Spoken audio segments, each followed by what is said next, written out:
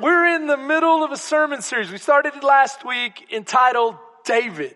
Come on, how many of us are inspired by the story of David? Now, Brother David is saying, oh yeah, absolutely. His mama was so inspired, they named him David. But David is just a great character in God's Word. You can't help but feel motivated when you read his story.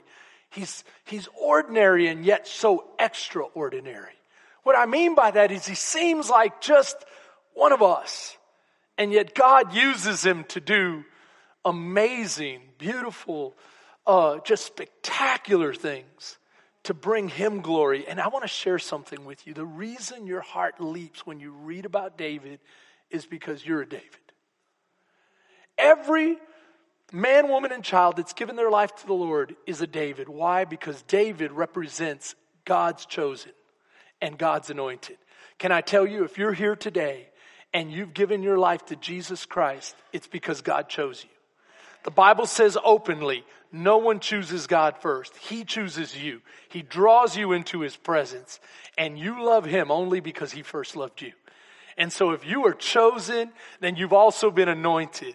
And if you've been anointed, then the same Spirit that defeated Goliath lives in you. You say, oh, wait a minute, Pastor. Wait, the Bible doesn't say that. No, I'll give you one better. The same Spirit that rose Christ from the dead lives in you. And the Bible does say that. The same Spirit that defeated death and raised Christ from the dead lives in you. And that's the same Holy Spirit that anointed David and defeated Goliath. Amen. So I want you to be encouraged today. We're going to cover the 17th chapter of 1 Samuel. In first service, I did something crazy. I tried to go verse by verse and through like 47 verses and didn't quite get there. So we're gonna pick and choose, but we will cover it in order.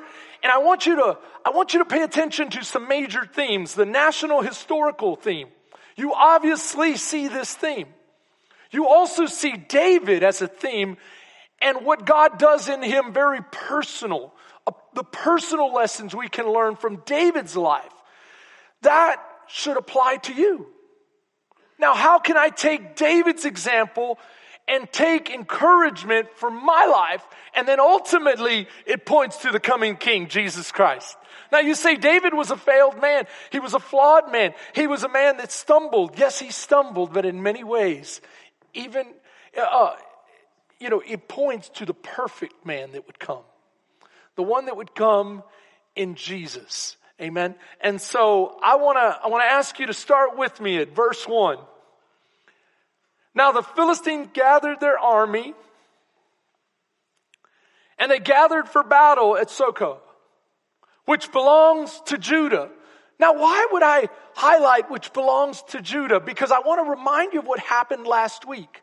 Last week in chapter 16, David was anointed. And Saul was rejected. Saul was the current king. He disobeyed God, and so God rejected him. Can I tell you that without God's blessing, you're going to have a hard time in life. But with God's blessing, with God's anointing, all things are possible. All things are possible. You know, I wear this little bracelet that says I can do all things through Christ that gives me strength. That's the power of the Lord's anointing. When God anoints you, you can do all things. When God takes his anointing from you, you're going to have trouble just getting out of bed in the morning. And you might be here today saying, what do I need? Without a doubt, you need more of God. You need more of God. Now watch what's happening here nationally. You have the nation under a rejected king who is in decline. They are in decline, and the reason we know they're in decline because you have an enemy force camped in Judah. Where is Judah? Smack dab in the middle of Israel. This is the tribe that Jesus would come from.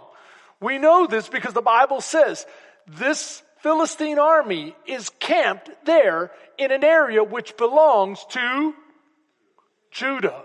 And if you ever go to Israel, you'll be sure to have a tour guide take you by this place. It's a little valley just next to Bethlehem. Now, Bethlehem is just right outside of Jerusalem. So you have Bethlehem, a little town that now is about almost a suburb. It's not really because it's still far enough away, but it's like Bastrop to Austin, so to speak. And so you have Bethlehem right outside of Jerusalem. Now, Lord, forgive me for comparing Jerusalem to Austin. But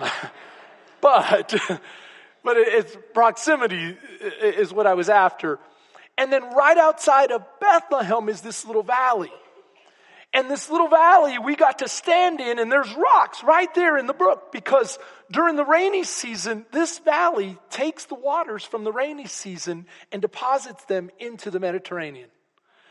But it's typically dry outside of the rainy season, and so I can remember grabbing some rocks, and I went to put it in my pocket, and the tour guide said, "You can't take anything from Jerusalem, big or small, even if you think it's insignificant. There is a law saying nothing shall leave." I went, yeah, don't want to be locked up abroad, right? Don't want to be locked up anywhere, but especially not abroad. So anyway, I can remember seeing this valley. The reason I'm making a big deal about this is because so many times when we read these historical accounts, we don't view them as historical accounts. We view them as children nursery rhyme stories, or better yet, children's church stories. And many of us have heard the story of David and Goliath, and we put it in that category. Oh, what a beautiful story to tell the kids. But we just sang a powerful song. Yahweh, if you said it, come on. Yahweh, Jehovah, Yahweh, the God of all gods, the only God, the true God. If you said it, we believe it, because every word you say is true. And so today I want to challenge you to re-engage the story of David and Goliath anew, and to not leave it back in the back or in the past as a children's story or a children's church story, a Sunday school story, but a story that can inspire you today, especially if you're under the age of 30. Can I see my under the age of 30 hands? Raise your hands if you're okay. Some of you need to remember thou shalt not lie, but we've got a lot of young people here today. And so if you're under the age of 30, this is especially for you. Because the story of David and Goliath is a story of possibility, of walking in faith and believing God for great things. And God wants to use you to do immeasurably more than you could ever what? Hope for, imagine, or dream. And so you have here a king who finds himself losing his kingdom while a young man has been anointed to be king that will establish a godly kingdom. You have here two opposing forces, a people that belong to God and a people that belong to the enemy. The people that belong to the enemy have a champion, verse 4, and a champion went out from the camp of the Philistines named what? Oh, you know the guy. Yeah, he's very familiar, right? Goliath. Now, I want to highlight a couple of things about this Goliath. First of all, the Bible calls him a champion. Now, I read a lot of commentators and commentary in preparation for this message, and they'll tell you that this is the only time the word champion is used in this format in the Word, in the Old Testament. But they can look to other writings and see that the word champion, the way it's used, means a regular infantry soldier. Okay, just a regular soldier. But can I tell you, the Bible already used those words to describe a regular soldier. So why would it make a point to change the word? I believe the Bible is highlighting not a regular soldier, but an extraordinary soldier, a champion, a killer that goes out and finishes wars.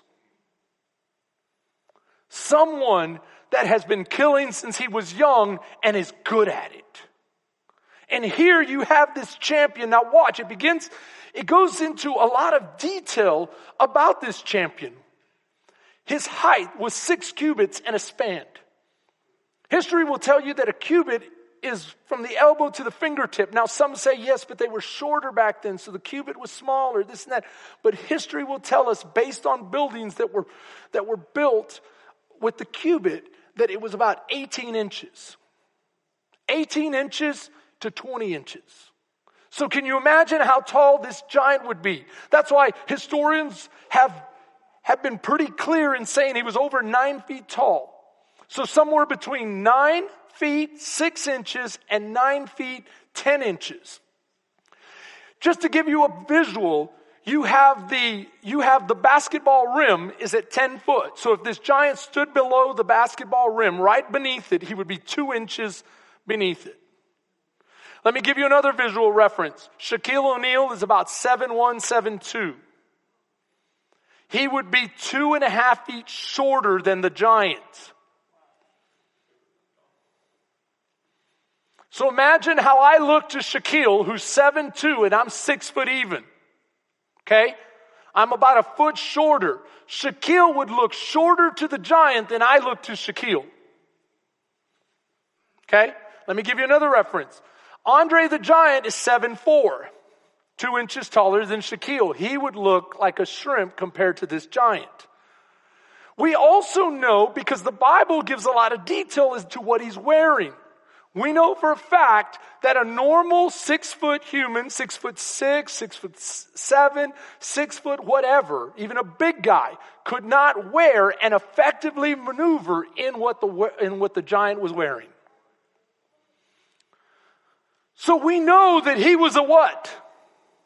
I haven't even brought up the fact that he was more likely had Nephilim blood, which he was not totally human. But I won't go there. You go, oh my goodness, what? You can't drop a bomb like that and not give detail. You got to come back. You got to come back. So, the Bible tells us these things because it wants to paint the picture of how dreadful he was. Then he stood and he cried, verse 8, out to the armies of Israel and said to them, why have you come out to line up for battle? So he asks a very important question. We are here to fight, right? Now, why is he saying, are we here to fight? Because you're going to see in a little bit, they've been refusing to fight for how long? 40 days. 40 days. So he's taunting them and he's saying, you did come to what? Fight. It's like a team that's on the football field whooping another team and they ask, hey, did you come to play football? Ooh, that'll really get you, won't it? And so he's challenging them. Now watch this. Watch what he says. Am I not a Philistine? Am I not the enemy? Are you not our enemy? Aren't we enemies? We are here to fight. Now watch the very significant words here. Choose a man for yourselves and let him come down to me. If he is able to fight with me and kill me, then we will be your servants.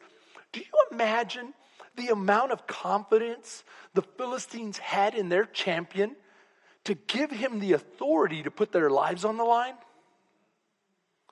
Oh, you talk about ultimate pride here. Oh, they were confident. But let me ask you another thing. Do you see something else in this? Watch the words, choose a man for yourselves. Why is that significant? Because they already chose a man. His name was Saul. Remember, the people said, give us a king like the other nations, a king that is tall and mighty and strong. We want to be like the other nations. So God chose for them who they had in their heart. Who they had in their heart. And who they had in their heart was Saul. And he was cowering in the tent. And here the giant is saying, choose a man. And God is saying, they already did. He's back here, hiding. Remember? Saul represents who they chose. David represents who? Who God chose. Who God chose. Now, you know what I find interesting? Saul was a foot taller than everyone else in his kingdom, and yet he is scared of a real giant. He's scared of a real giant. So stay with me on this.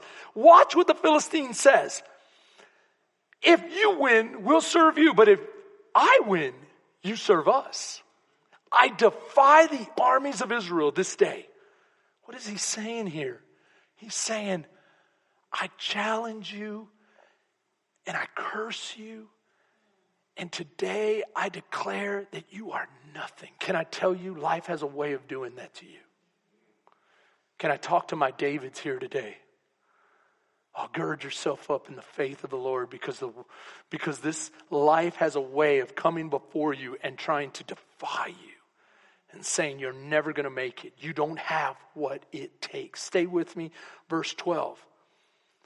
It describes who David is. He's the son of Jesse. He has 8 brothers and he's the youngest. The reason why it goes into that is because it wants you to know that David is too young to be in the army. What does that mean? He is still a teenager. Guys, think about this with me for a minute.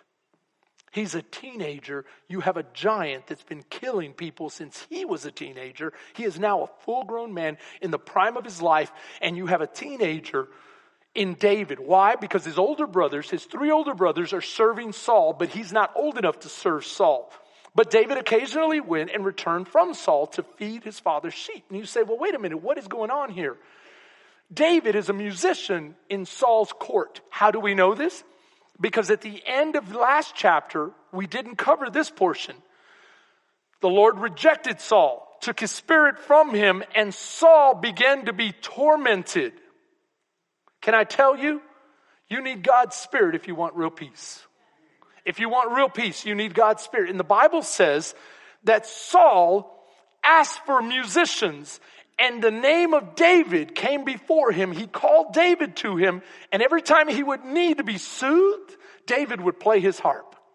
And as David played his harp, the Spirit of the Lord would rest on Saul and give him peace. Just for a minute.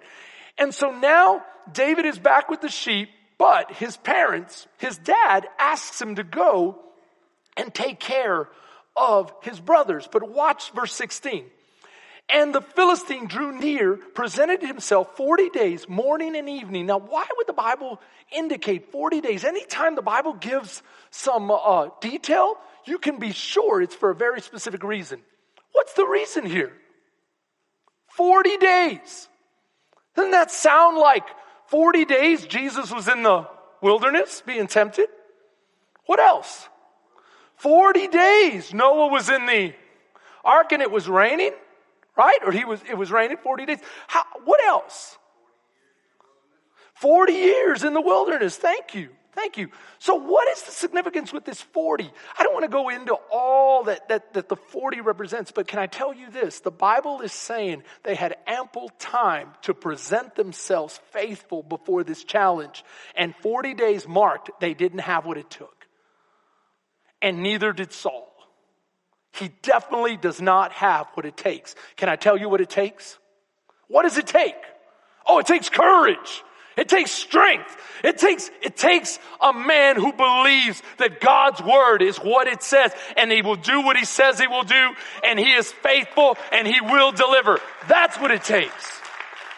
Because watch David's response. He doesn't come in and say, let me tell you all about me. Let me tell you my resume. Let me show you how much skill I have. He says, the name of the Lord is the key. But let's stay with the verses here. All right. So he's asked by his father to take his brothers some pizza, bread and cheese. That to me is pizza. Or a quesadilla if I'm going to my roots. And he takes them some provision. While he's taking the provision, he hears the giant begin to what?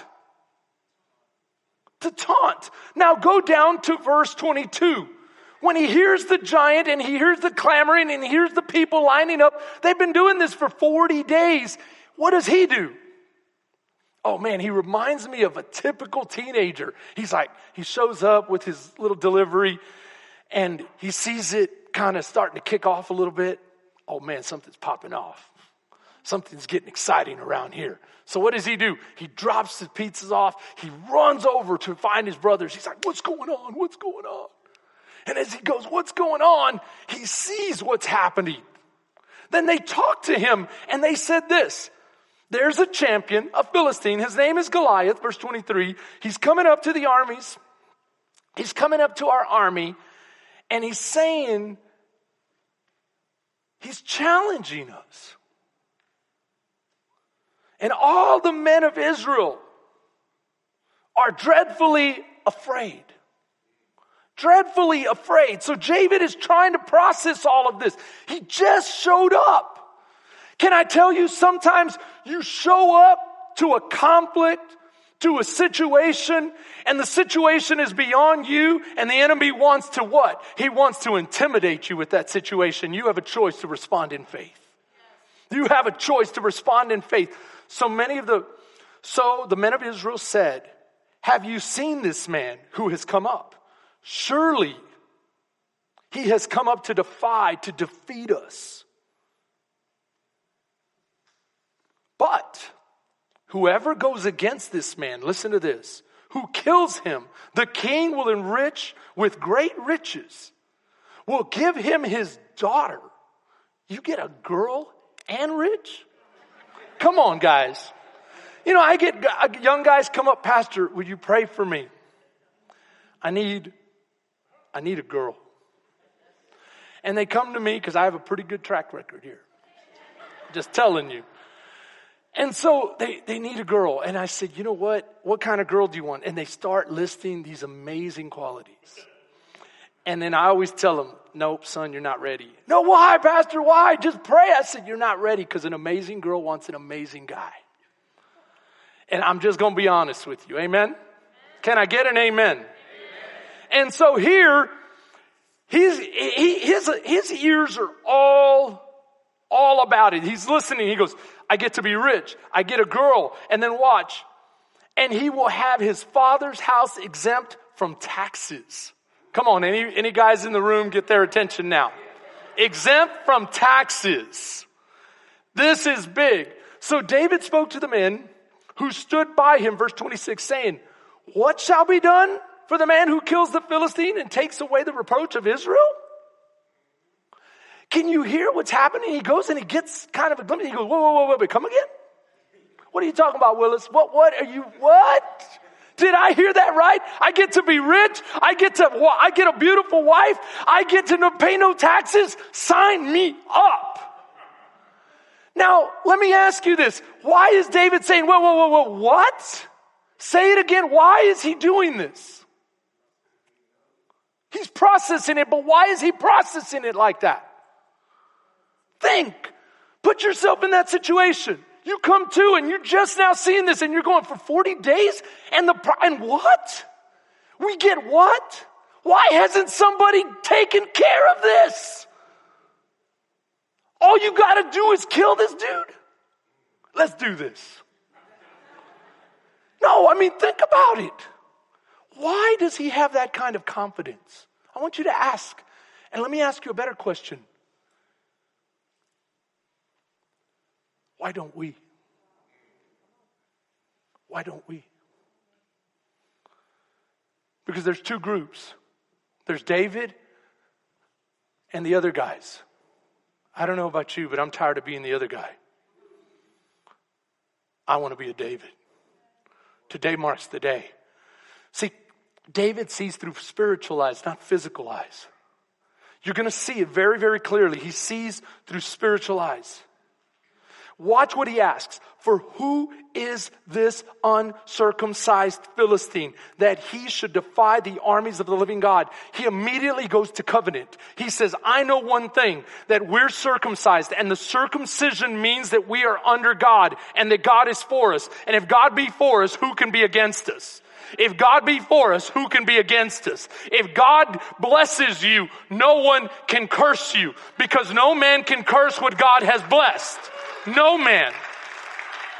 And if God said it, He'll perform it, because His hand always performs what His word declares. And He has declared, come on, He has declared, I will bless you, Abraham, and I will bless those who bless you and curse those who curse you. And I will make you a father of many nations, and I will raise you up, and out of your seed will come. Oh, come on now.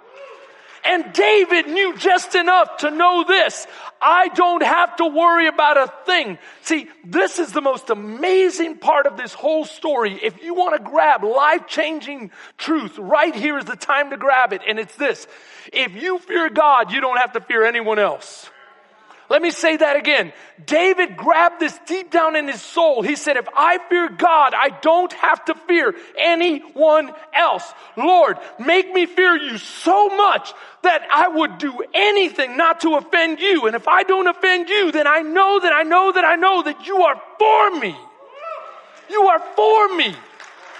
No giant can touch me. No famine can touch me. No layoff can touch me. No economy can touch me. No Federal Reserve can touch me. Some of you, oh my goodness, the interest rate and the recession and inflation. No, inflation can touch me because if you be for me. Come on.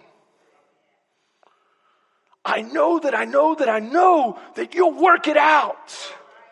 You will work it out. Why? Because you love me, God. You love me. Oh, and the people answered him in this manner. So shall it be done for the man who kills him. And then Eliab, the oldest brother, David's oldest brother, his anger was aroused against David. Can I tell you something? That many times your greatest opposition will come from those closest to you. And the reason it comes from those closest to you is because you make them feel less than. Why? Because they don't have the faith to walk. And when they see you walk, they feel judged. But it's not a judgment, it's a conviction that they can do it too, but for some reason they'd rather sit back and criticize you than walking with you.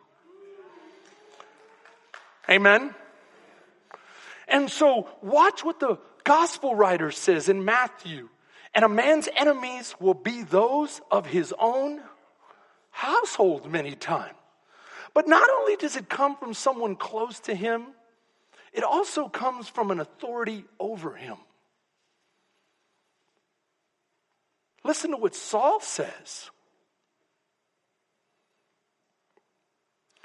Verse 31, when the words which David spoke were heard, they were reported to Saul, and he sent for David. Verse 32,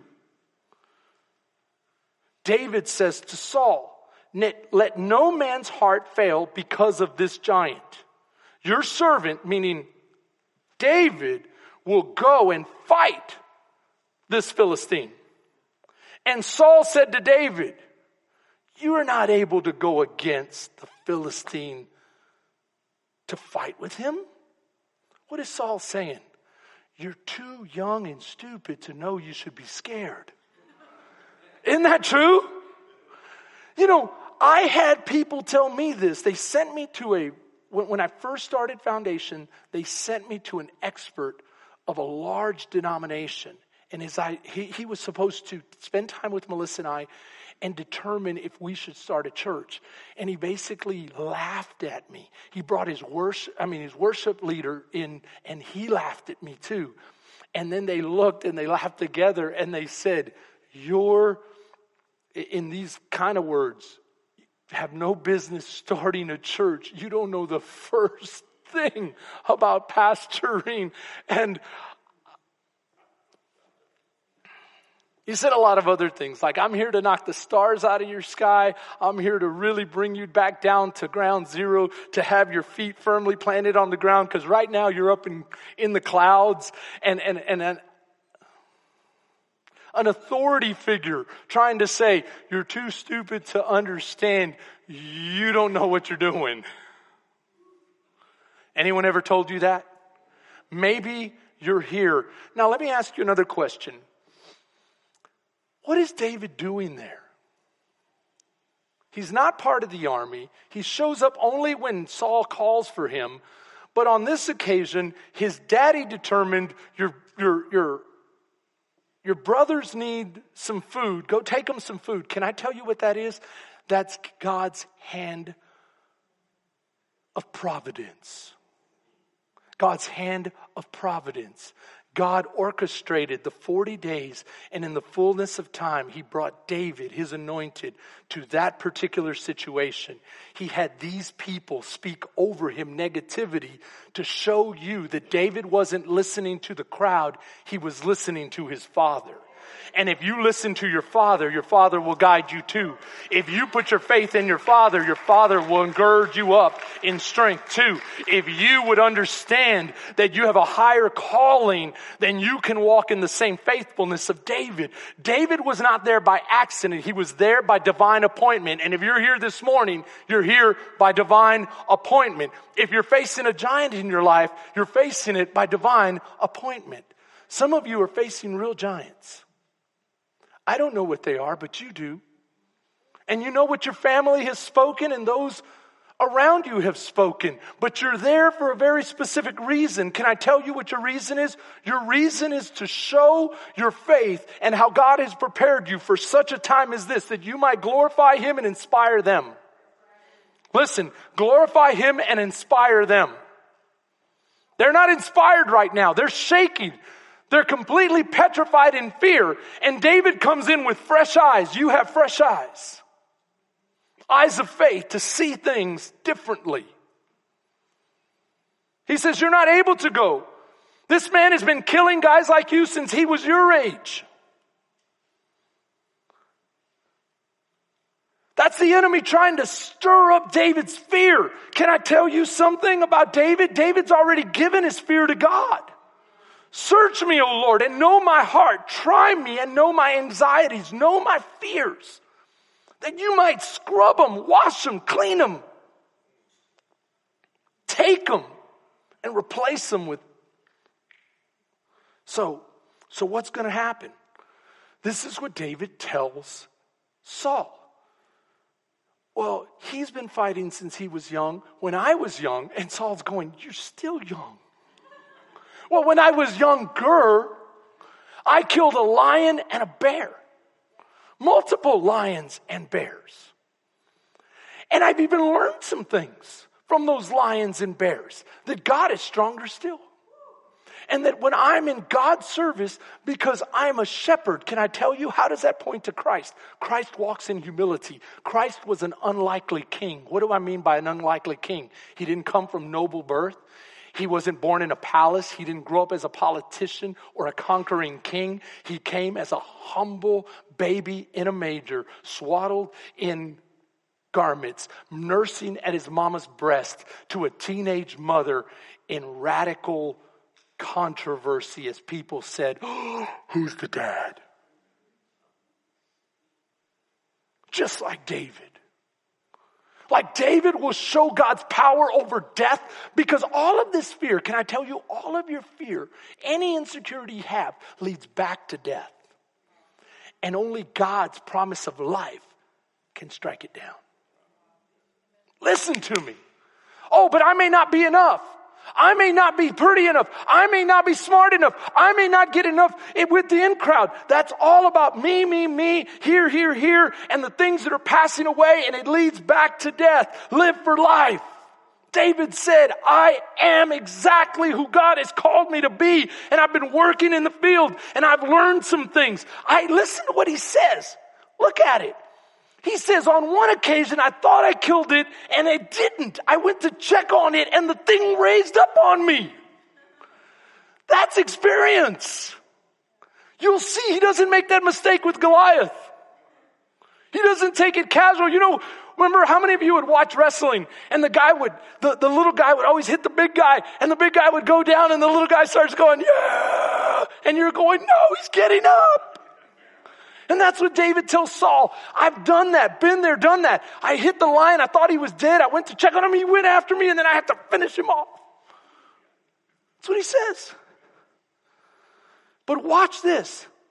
And this uncircumcised Philistine, this Philistine who is not in covenant with God, will be like one of them. And the Lord who delivered me from the paw of the lion and from the paw of the bear will deliver me from the hand of this Philistine. So Saul says, well, go then. And then I'll say, go. But maybe you should do it with some armor. I don't want it to be said that I sent you out there like a lamb to the... Wasn't Jesus sent like a lamb to the... Oh, there's so much I could teach on this. Keep going with me.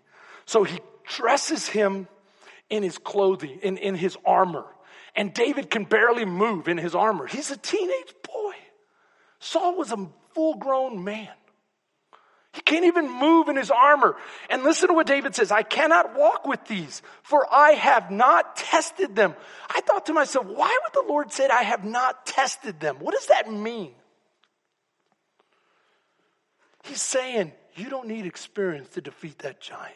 Not the kind of worldly experience that people say you need. David was saying, I have not been in battle to use this kind of armor. You know what I'm going to use? I'm going to use a staff and a slingshot. What does the staff and the slingshot represent if not a shepherd? Who was Jesus if he's not the good shepherd? He's the good shepherd. Now watch. Stay with me on this. I'm going to go to verse 40. Then he took his staff in his hand and he chose for himself 5 smooth stones from the brook, and he put them into his shepherd's bag in a pouch which he had. And his sling was in his hand as well, right?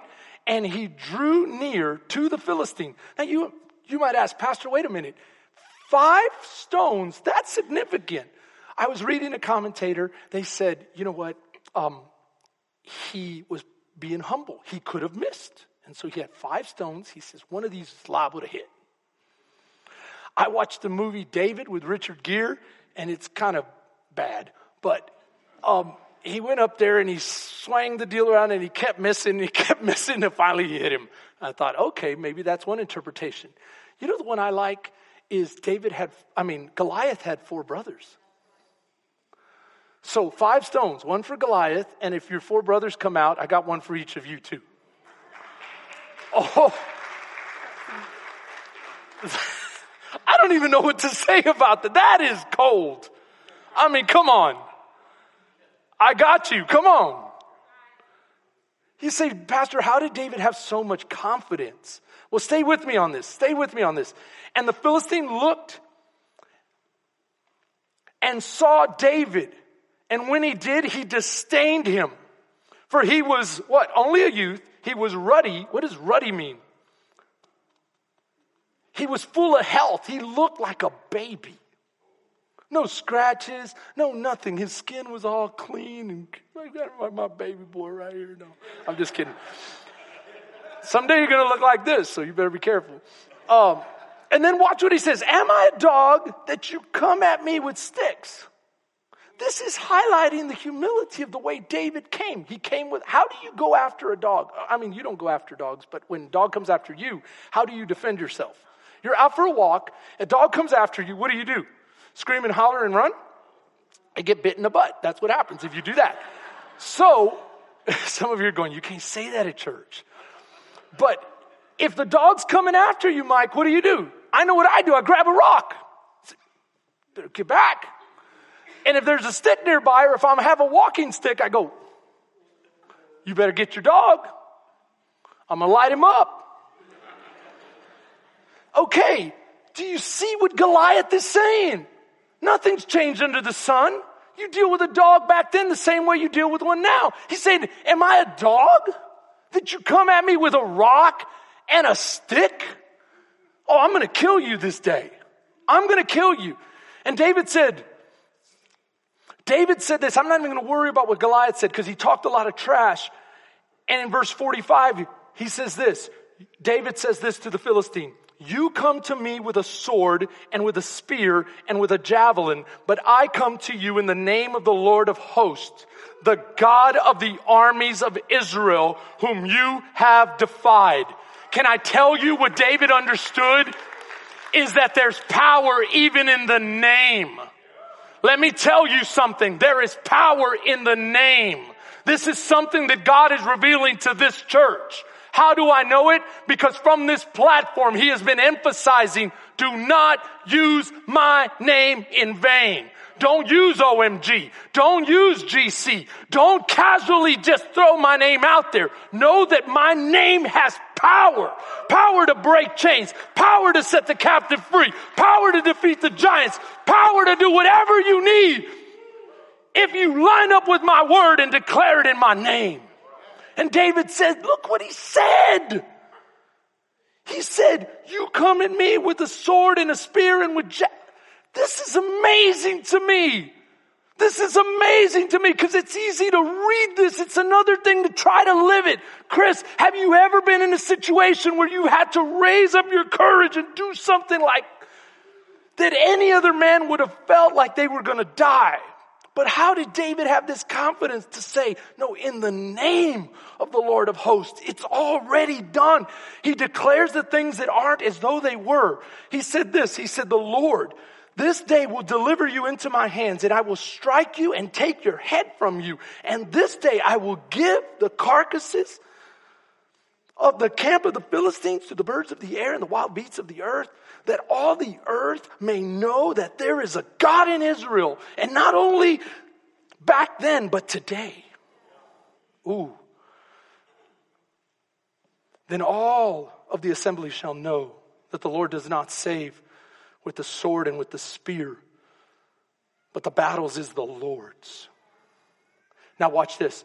So it was when the Philistine arose and came and drew near to meet David, that David hurried and ran towards the army to meet the Philistine. Do you see the confidence of this young man? Do you see the confidence of this young man? Everybody's been scared stiff for 40 days. He shows up. He's been completely anointed. And notice what the Bible says, he hurries. I don't know if I could have done that. I remember one day, I was a freshman at a brand new high school, Super 5A. I had all my baseball gear. I had 2 bats, 2 gloves, batting gloves, all kinds of stuff. I had saved up so much money. I went inside to say something to somebody. When I came out, I saw a big senior. He's a big guy. He was walking my bag, and he jumped in the back of a truck, and he drove off. So I told him the next day, I said, I have my bag. I need my bag back. I saw you take it. He says, yeah, I'll get it to you. And he kept putting me off because graduation was less than a week. And I thought, it's now or never. I said, man, give me my bag. I'm not saying I did right, but I'd run up and I just knocked him in the teeth. And just before I got killed, this big police officer that used to play for the Oakland Raiders, we called him RoboCop. He was 6'6". He grabs him. And then he looks at me. He goes, you have a death wish? But I can remember, sometimes you just gotta go. And I remember that, and some of you are going to go around punching people. No, that's not the whole point. The point is this. The point is that David ran towards the battle. And watch, as he was running, notice what's happening so easy to him. No one, if I had to run with a staff in one hand, an old-fashioned slingshot in another, rocks in my pouch, and had to, oh man, wait, hold on, I got you. Stand still, doggone it. It would be horrible. But do you see what's happening? Can I tell you that the giant you're facing, God has already prepared you. He's already prepared you. David's using exactly what he was familiar with. It came easy to him. He ran. He did it. He hit the giant. One hit hits him. He goes down. Notice what else the Bible says. Read it up there. They'll keep putting it up there. What does he say? What does he do next? He starts going, no. He keeps running. He keeps running. Why? Because I've been there. I've done that. I celebrated too soon. The lion got up. I want to make sure he doesn't get up. And then notice what the Bible says. He hit him and he killed him. But then it says again, when he got to him, he took the sword out. And before he chopped off his head, he killed him again. I don't know if it means killed him again. I don't know how the killing took place. But this is kind of the picture it paints in my eyes. Bam! The guy falls. He remembers the lion. The lion got up again. I want to make sure this dude doesn't get up again. So I'm running straight to him. Everybody's like this. The Israelites were like this. And then they go, ah! And then, oh my goodness. David's still running. He grabs the sword. He gets it out. He stabs him through the heart. That's how I see it. Because he killed him like he wanted to make sure he was dead. And then he got the sword out and everybody's still going. And then he chops off the head before they could figure out what's happening. And do you realize that experts say that a guy that tall is probably somewhere in the neighborhood of 450 to 600 pounds. A man's head is 8.26 of his body weight. That's about 50 pounds worth of head. And David raises it up. I don't know if he used one hand, but the Bible says that David says this in his Psalms. Lord, you have made my hands strong for war. You make me powerful that I may bend a brass bow, that I may go out against my enemies. And you, Lord, you give me the victory. Come on. Can I get someone to say, I'm tired of being the other guy? Today, I'm a David. I'm a David. It's not about education. It's not about preparation. It's not about any of that. It's about loving the Lord and saying, God, I'm going to get serious about you and I'm going to let you direct my path. You direct my steps. Put me where I need to be to do what you've called me to do. He gets the head. He raises it up. Watch this. I don't want you to miss what I'm saying. I'm not saying education's not important. What I'm saying is that for too long, Christians have put other things and left the David quality down here. I'm asking you to flip it. Put the David quality first, the heart, and then everything else falls into place. Amen? So he takes the head, 50 pounds. I don't know if he stashed it somewhere, but it says he pursues the enemy. When they get done killing the enemy, he comes back. He still has the head.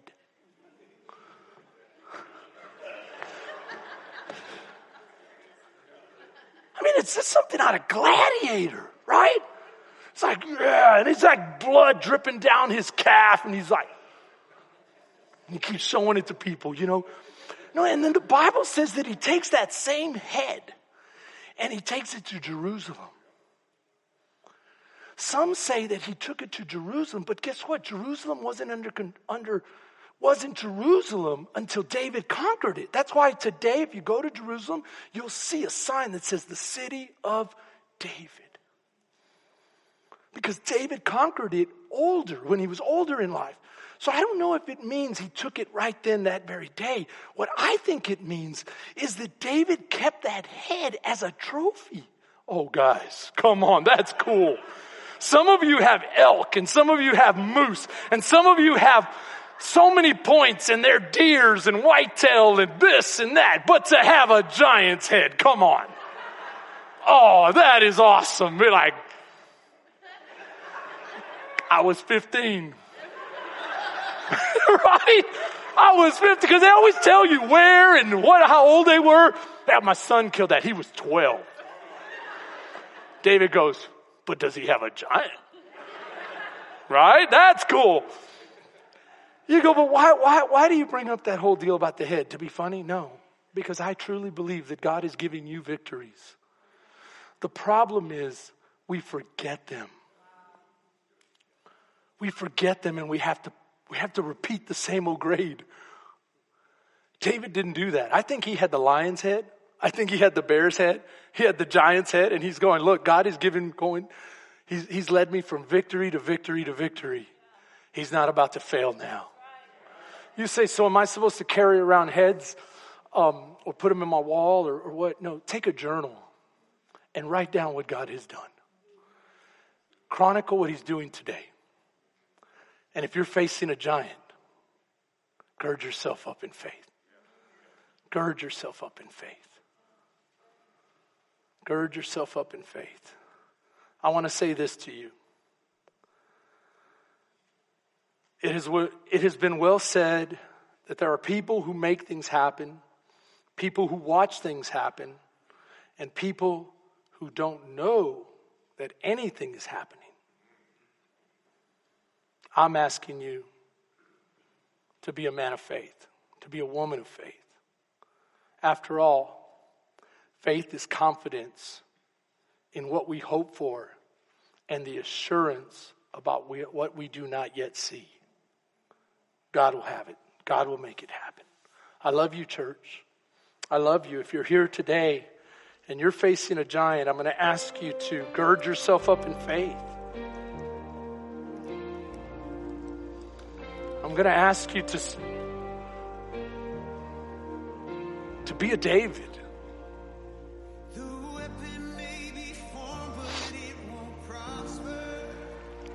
And as we prepare our hearts for communion, I'm going to ask you to just have a conversation with the Holy Spirit. Say, Holy Spirit, fill my heart with faith. Lead me, that I may walk in faith and confidence in you. Help me be an overcomer. In Jesus' name.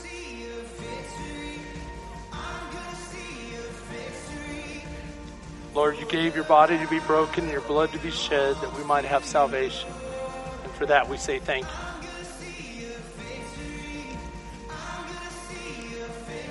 In Jesus' name. Amen. Church, I love you. Have a great week.